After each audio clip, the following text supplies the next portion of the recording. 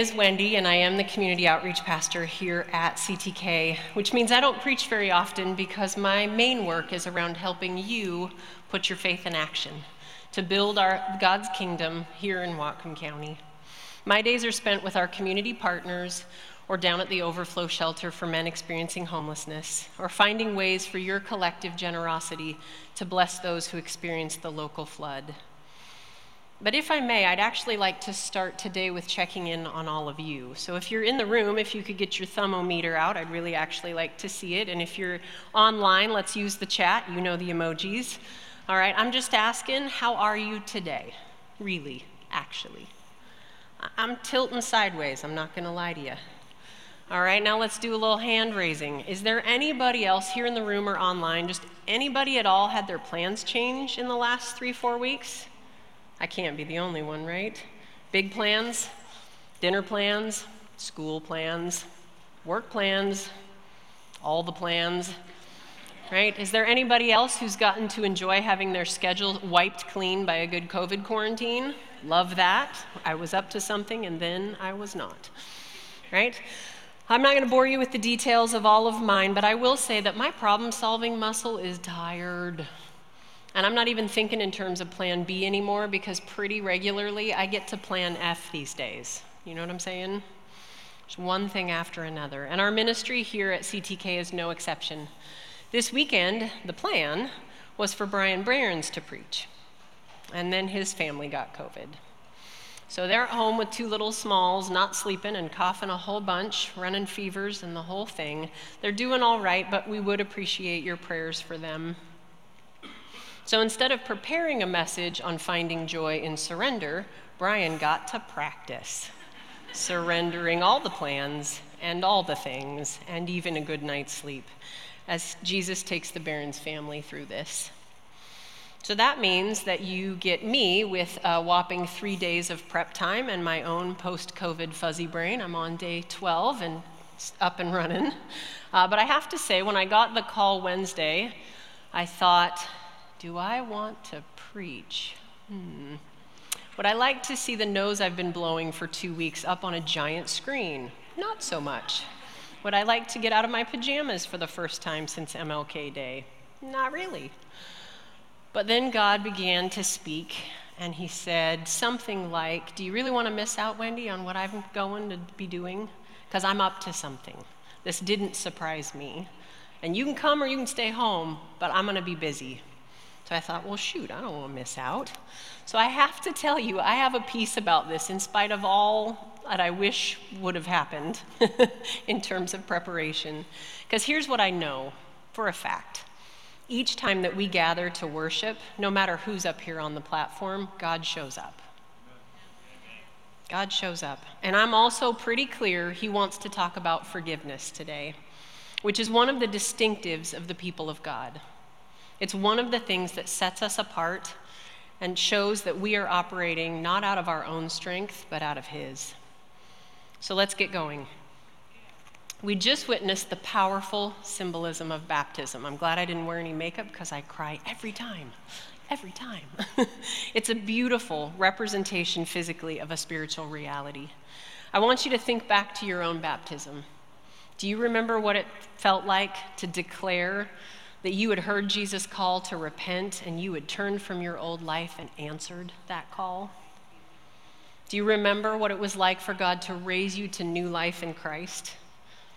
Do you remember the first yes and all the yeses since then to following Jesus and learning to walk in his ways? I want to make sure we soak up the significance of that, not just for the 4 this morning, but for us.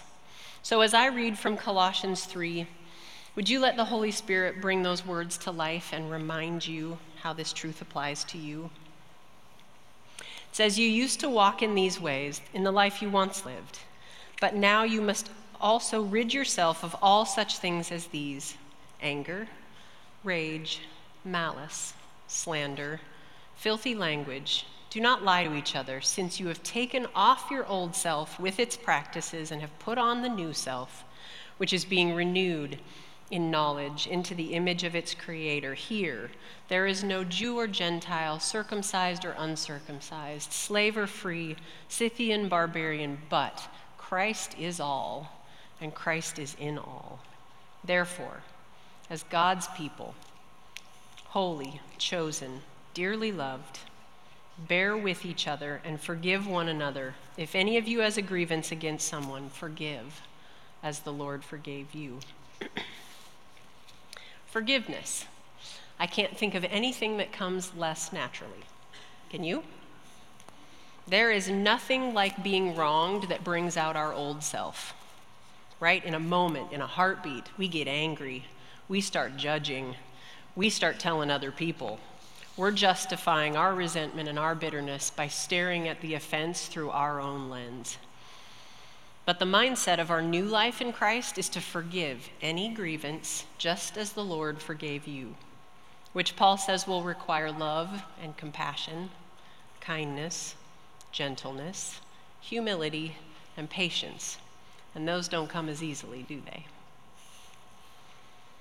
But that is the challenge we find in Philippians 2, where it says, in your relationships with one another, have the same mindset as Christ Jesus. And then the passage goes on to describe Jesus humbly choosing the cross, the ultimate act of forgiveness. When it feels hard or downright impossible to genuinely forgive, we must remember our new life is in Christ. We can't forgive in our own strength, but because Christ lives in us, we can submit to his leading and allow him to move our hearts through the process that leads to joy. So before we dive into this, let's go to God and ask for exactly that help. Would you pray with me?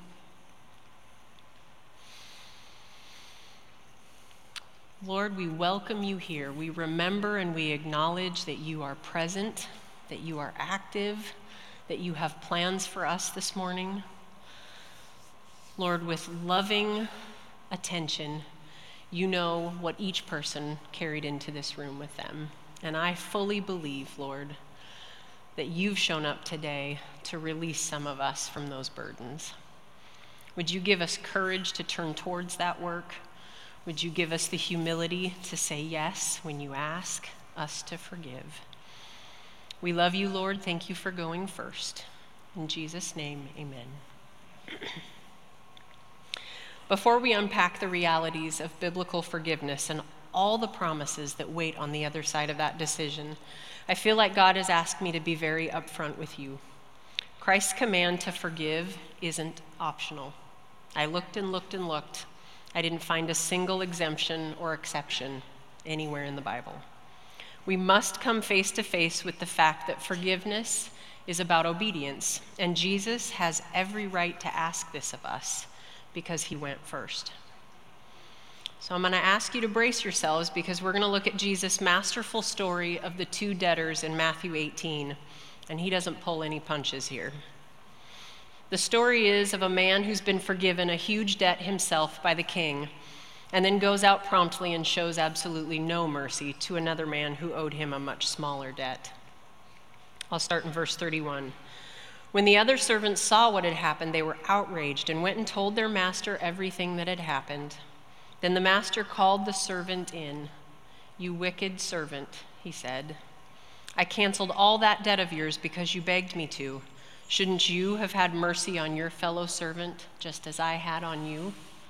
In anger, his master handed him over to the jailers to be tortured until he should pay back all he owed. You ready for the punchline? This is how my heavenly Father will treat each of you unless you forgive your brother and sister from your heart. If that doesn't make you uncomfortable, I think you weren't listening to me. But that's what Jesus says. God will not stand by as we withhold from others what he has freely and undeservedly given to us. That hardness of heart is an affront to our gracious God and the way that his kingdom operates here on earth.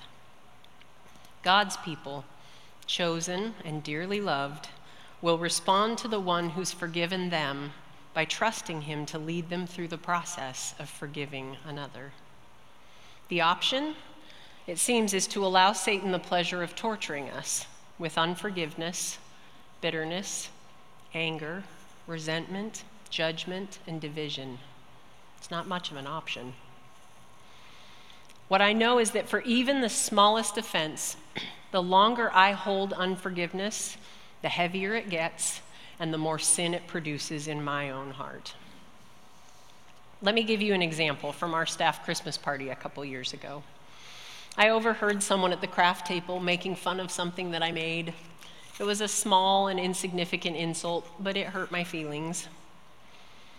And I wish I could tell you that I immediately took that sting to God and asked for his help to forgive them, but I didn't. First, I tried to blow it off. I know I'm not a crafter anyway. And then I went and told a friend so that we could both sit in judgment on their meanness. And the longer I left it lodged in my heart, the more it changed how I felt about that person, how I saw them. I even started realizing I was avoiding them in the hallways, all from one silly comment. And then God got my attention. He said, "Wendy, this isn't good for you." How many times have you made a joke that was more mean than funny? Or said something stupid you regretted as soon as it came out of your mouth? Extend some grace or go have the conversation, but you need to let this go. So I did. I chose to forgive and to confess my sinful reactions and to get back in sync with my Savior. I wonder if we realize how much the flow of the Holy Spirit through our lives is hindered by a bunch of little sins and unforgiven offenses that are piling up inside us unnoticed. If confession and forgiveness aren't regular rhythms in your spiritual life, I really want to suggest that you go out to our website, type in the search, Prayer of Examine. It's a way of praying that allows you to move through these cleansing conversations with Jesus on a daily basis. But I think it's also important to acknowledge there are some things we struggle to forgive that are not small and are not momentary. They can be devastating patterns of harm that have damaged us to the core. And to be able to talk about the power of forgiveness in those places, we first need to make sure we're all working off of the same biblical understanding of what forgiveness is and is not. Often when forgiveness feels impossible, it's because we've misunderstood what God is actually asking of us. In some cases, we truly are attempting the impossible, a version of forgiveness that God never intended. Understanding true forgiveness begins with a substantial mindset. You see, we often think of forgiveness as being between us and someone else. God never sees it that way. He understands that forgiveness will always be an exchange, an interaction, a process between us and him. I want you to picture yourself standing before God holding on to something painful, something irritating, frustrating, hurtful. And I want you to imagine that God asks you to give it to him. But you hold on tighter, fixing your eyes on the hurt and on the one who hurt you. And again, his voice, gentle and firm, says, "Look at me. Can I please have that? I died so I could take it from you. Please let go." He extends his hand, and the choice remains yours. Because right here, at the heart of forgiving others, we find the divine exchange. We give God all the hurt, all the anger, all the fear, all the confusion, all the bitterness, all the rage, and Jesus takes them, absorbing the consequences of their sin and our sinful reactions into himself on the cross. And in return, we get peace, floods of unexplainable peace, and understanding, insight, freedom, relief, the ability to turn from the past and move towards the future. If this is really between you and God, then all of that I just mentioned is available to you no matter what the other person does or doesn't do. They don't have the power to keep you held in pain or anger. If they never own it, never admit it, never apologize, never even care, The divine exchange and all it promises is still available to you. Does that not sound like good news to somebody? The person who hurt you has no ability to keep you stuck there. Jesus has all the ability to get you unstuck and moving forward into good things you don't even know to ask for. But I want to give you 3 kind of practical ways or definitions of forgiveness that help us actually get into alignment with that understanding of forgiveness that's between us and Him. The first one, forgiveness as God intended, is to release a person from our judgment and into God's hands, to literally leave them for Him to handle. And it isn't usually a once and done, can I say that? Right? It is the choice to leave them in God's hands, to release them from our judgment. And then as Jesus meets us in our hurt with His compassion and His empathy, we also begin to find the strength to stop holding a grudge and making them pay. And as our dialogue with God continues, we find that He's showing us things we couldn't see before, helping us understand things from His perspective. And that allows us to extend mercy when none is deserved.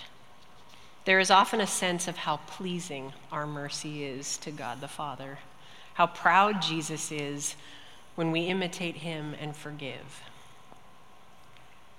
Now let's look at the flip side of what God says forgiveness is not, because these counterfeits keep us from experiencing the good that true forgiveness brings. I think of them as dead ends. You think you're going somewhere and suddenly, this leads nowhere, literally nowhere. The first one, God's command to forgive does not require us to forget or unwisely put ourselves back in harm's way. In fact, as part of the process, God often helps us set appropriate boundaries with the other person until their repentance and willingness to rebuild trust makes the deposits that make a new and restored relationship possible. Forgiveness also doesn't mean that we overlook or deny that harm was done. At times when I'm talking with someone about things from their childhood, they'll say something like, well, my parents did the best they could with what they had. And although that may be very true and we honor their effort, when there has been damage or a lack of things that little people need and that God intended for us, we must still acknowledge the hurt so that we can move through forgiveness into freedom. God is also not asking us to minimize or diminish the hurt. Sometimes, calling it forgiveness, we simply deny the hurt, and often it's because the person keeps doing it. They keep hurting us, and we've told ourselves the lie that we have to put up with it in order to stay in the relationship. We've lost any hope for change, and so we end the process of forgiveness before it ever starts because we won't name the sin. It's also extremely important that we remember our God is a God of justice. And He will never, ever ask us to condone or excuse evil or wrongdoing. God, better than anyone, can see with great clarity right from wrong, and He isn't interested in relabeling things in your life or anyone else's. It is once we see sin for what it is that we're able to then move into the process of forgiveness. And this is where I'd like to return to the forgiving of big things, horrible, hard things, things that take a while to forgive. Has anyone else noticed that forgiving in most cases is not an instantaneous and one-time thing? Anybody else notice that? It is a process. Real forgiveness has some steps to it. And I think this is the second big mindset shift that we have to make if we're going to think about forgiveness and enter into forgiveness the way God intended. We have to first quit thinking about me and them and start thinking about me and Him. And then we have to think about it in terms of a process of obedience in the same direction over some time and let Him lead us through what that will look like. And what I found is that the deeper the hurt, the more layers of wounding have to be exposed, brought to God and healed, and that just takes time. And actually not because He's slow, but because I'm slow. It also means I have to choose over and over again between bitterness and forgiveness. Am I going to lay this thing down? Am I going to give this to Jesus and then take it right back and back and back? Or am I going to leave it with him? Every time it stings, every time I remember, I'm going to choose to leave it with him. This slow, steady work of forgiving someone from my childhood who had hurt me deeply was the very process in which I experienced significant healing, incredible demonstrations of God's power and goodness, and a joy I had never known. Those years of working through forgiveness left me free to become more myself and closer to God. That's what I want you to know. That's what I got out of bed and put real pants on to come here and say. I want you to know that on the other side of forgiveness, there are things, good things, that God has for you that you can't even see coming. But they're waiting for you if you'll just obey your way through the process. I mean, God and I went back and forth the last couple days about how much of my own story to share, both because of the time that we have, but also out of respect for the other people involved. And in the end, it turns out I have no desire to rehash the past or even teach through the steps that my forgiving process included. But what I do feel God stirring in me is the desire to celebrate what he's done in my life. I want to make sure that you know just how good the rewards are of all that deep forgiving work, should you choose to engage it. I can say with my whole heart that the season of about 8 years where I worked through my deepest forgiving work has changed me and has absolutely been worth it. I want to give you 3 benefits of the deep forgiving work that I think show up in almost everyone's process. The first is one that I think no matter how angry we are, we a little bit can't help but hope for reconciliation and restoration. And I want you to know that was something I hoped for, and I did receive, but not at all in the way I expected. If I'm honest, so far my relationship with the primary person that I was forgiving has not been restored. In fact, God has asked me to keep some very real boundaries in place until their repentance and change make them safer. But you know what? As I released that stuck person to God, I got unstuck. And not only did I get unstuck, some people around me got unstuck. And those relationships have become healthier and more enjoyable now that we've all kind of broken orbit from a set of roles and patterns and ways of relating that were all tied up in some dynamics that my forgiveness released. When we were watching that video of all the names that you guys laid down at the cross, all the things that aren't true and aren't real, and then saw them covered by the truth of who God says you are, do you know which one stuck out to me today? Ambassadors of reconciliation. That's who we're called to be. That's who we have the chance to be if we would say yes to forgiving. The second thing comes from Ephesians 3:20, a verse I come back to over and over again in my life that says, God will do more than you know how to ask him for, more than you could imagine. And that has certainly been true of my forgiveness journey. You see, when we're hurt as kids, it sets some things in motion that we don't even really see or understand or know about ourselves. But God does.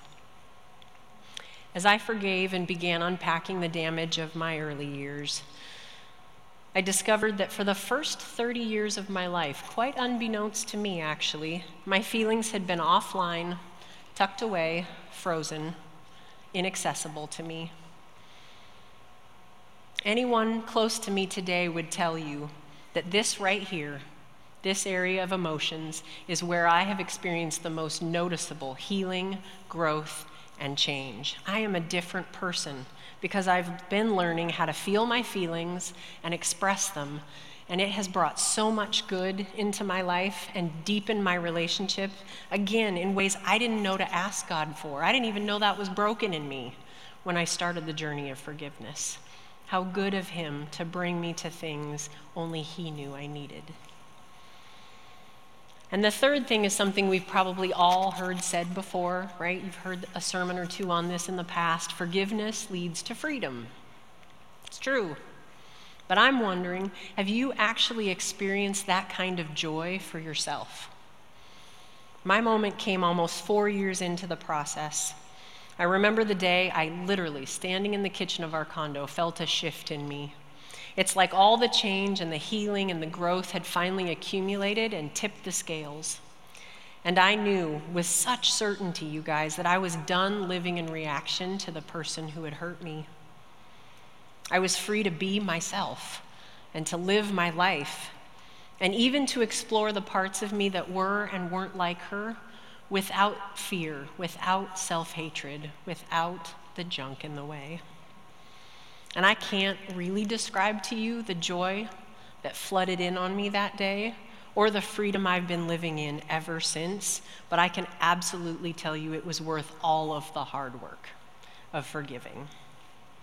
And I could spend hours sharing all the good that's come out of those years of forgiveness work, but I think Psalm 103 actually sums it up pretty well. Praise the Lord, my soul, all my inmost being, praise his holy name. Praise the Lord, my soul, forget not all his benefits.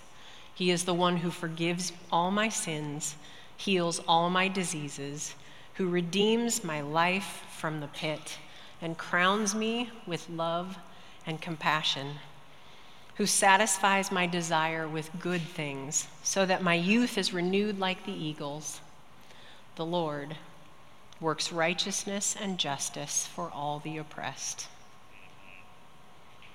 I thought that's where the message would end today, but God's been pretty persistent about making one more connection between the forgiveness we receive from him and the forgiveness we extend to others. The story of the two debtors makes it clear that God will not forgive those who refuse to forgive others. But the truth hidden in Colossians 3:13 that I read earlier is just as important. Forgive, as the Lord forgave you. Sometimes we are unable to extend forgiveness until we truly experience and receive and accept God's forgiveness for ourselves. No matter how much Bible we read or how much church we attend or how many rules we follow, the thing that softens our hearts and allows us to forgive others is our own experiences of God's mercy and grace and loving forgiveness, washing away our screw-ups and failures. This is where a daily practice like the prayer of examine creates space in the midst of all of life's chaos to receive again from the Lord his absolute forgiveness, no strings attached, and then to forgive as we've been forgiven. This is what I meant earlier about only being able to forgive in God's strength. We have to lean into what it is like, what it has meant to be forgiven ourselves, to be able for that to flow on through us to others. If we hide from God's cleansing forgiveness, we will also resist his call to forgive others. For our divine exchange to begin, we must go to God and without excuses admit we were wrong. It's truly humbling to realize that Jesus is the only one who has anything to offer in that exchange. We can't earn his forgiveness or make it up to him. Our only option is to just accept the forgiveness he freely offers. We cannot do anything but receive. And that's when we encounter the God of 1 John 1:9, who is faithful and just and will always forgive us and cleanse us from all unrighteousness. And with love and compassion, he will speak truth that dissolves the false and sets a path before us to repair and redemption. Those moments of mercy are what we draw on to be able to show mercy to someone else. Please don't let the enemy interfere in your divine exchange by playing on your fears or your pride or your shame. God longs to set us free, and that path leads through forgiveness. This is what his son died to make a reality. This is what we celebrated in the baptism tank this morning. This is what we are called to pass on to others for their good and our own. What an invitation. It's between you and him, and nothing stands in the way of the good that he's looking to give you except your unwillingness to let it go. That's all that's in the way. So I'd like to open up some space as we close for us to first seek forgiveness if we need it, which will then open the way for us to forgive others. So will you pray with me?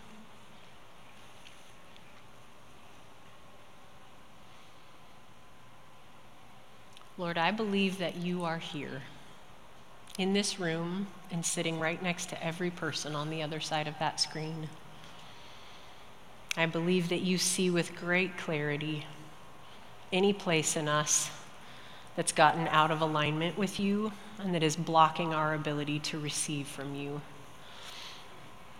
So Lord, I ask, would you speak to each one of us? Just put your finger on that area and invite us again to confess and receive your forgiveness.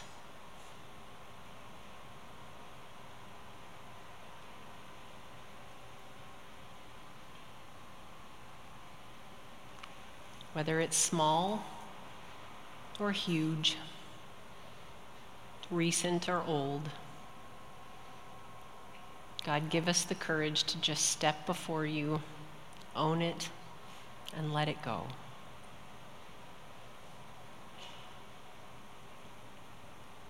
And as your mercy and your forgiveness flood into us, and the reality that we are washed clean sets in, God, from that place, would you also lead us to anywhere where we are holding on tight to unforgiveness? Where, Lord, do we have unfinished business?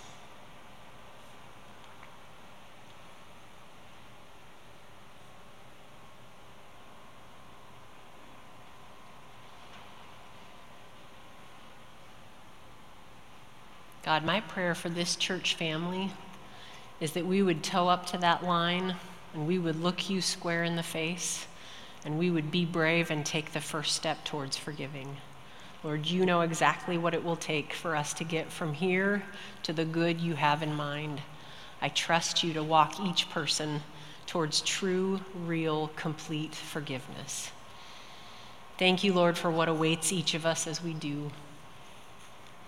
Thank you that there is some good we almost dare to hope for here, and there is other good you're going to surprise us with that we don't even know how to ask you for. We trust you in this, Lord. We know that you never ask us to do something that isn't good for us. So help us to walk in that faith, to move through this process, to obey you and forgive as we've been forgiven. It is in your mighty name, Jesus, that makes impossible things possible that we pray. Amen. Amen. So I know that is not a perky topic. That is not a good time, but it is where the good lies on the other side of forgiveness. So I thank you for being patient with my weird little voice. I thank you for being with us today. Go with God, and as you do, remember, he is for you and he has something for you in this. Be blessed. Have a great week.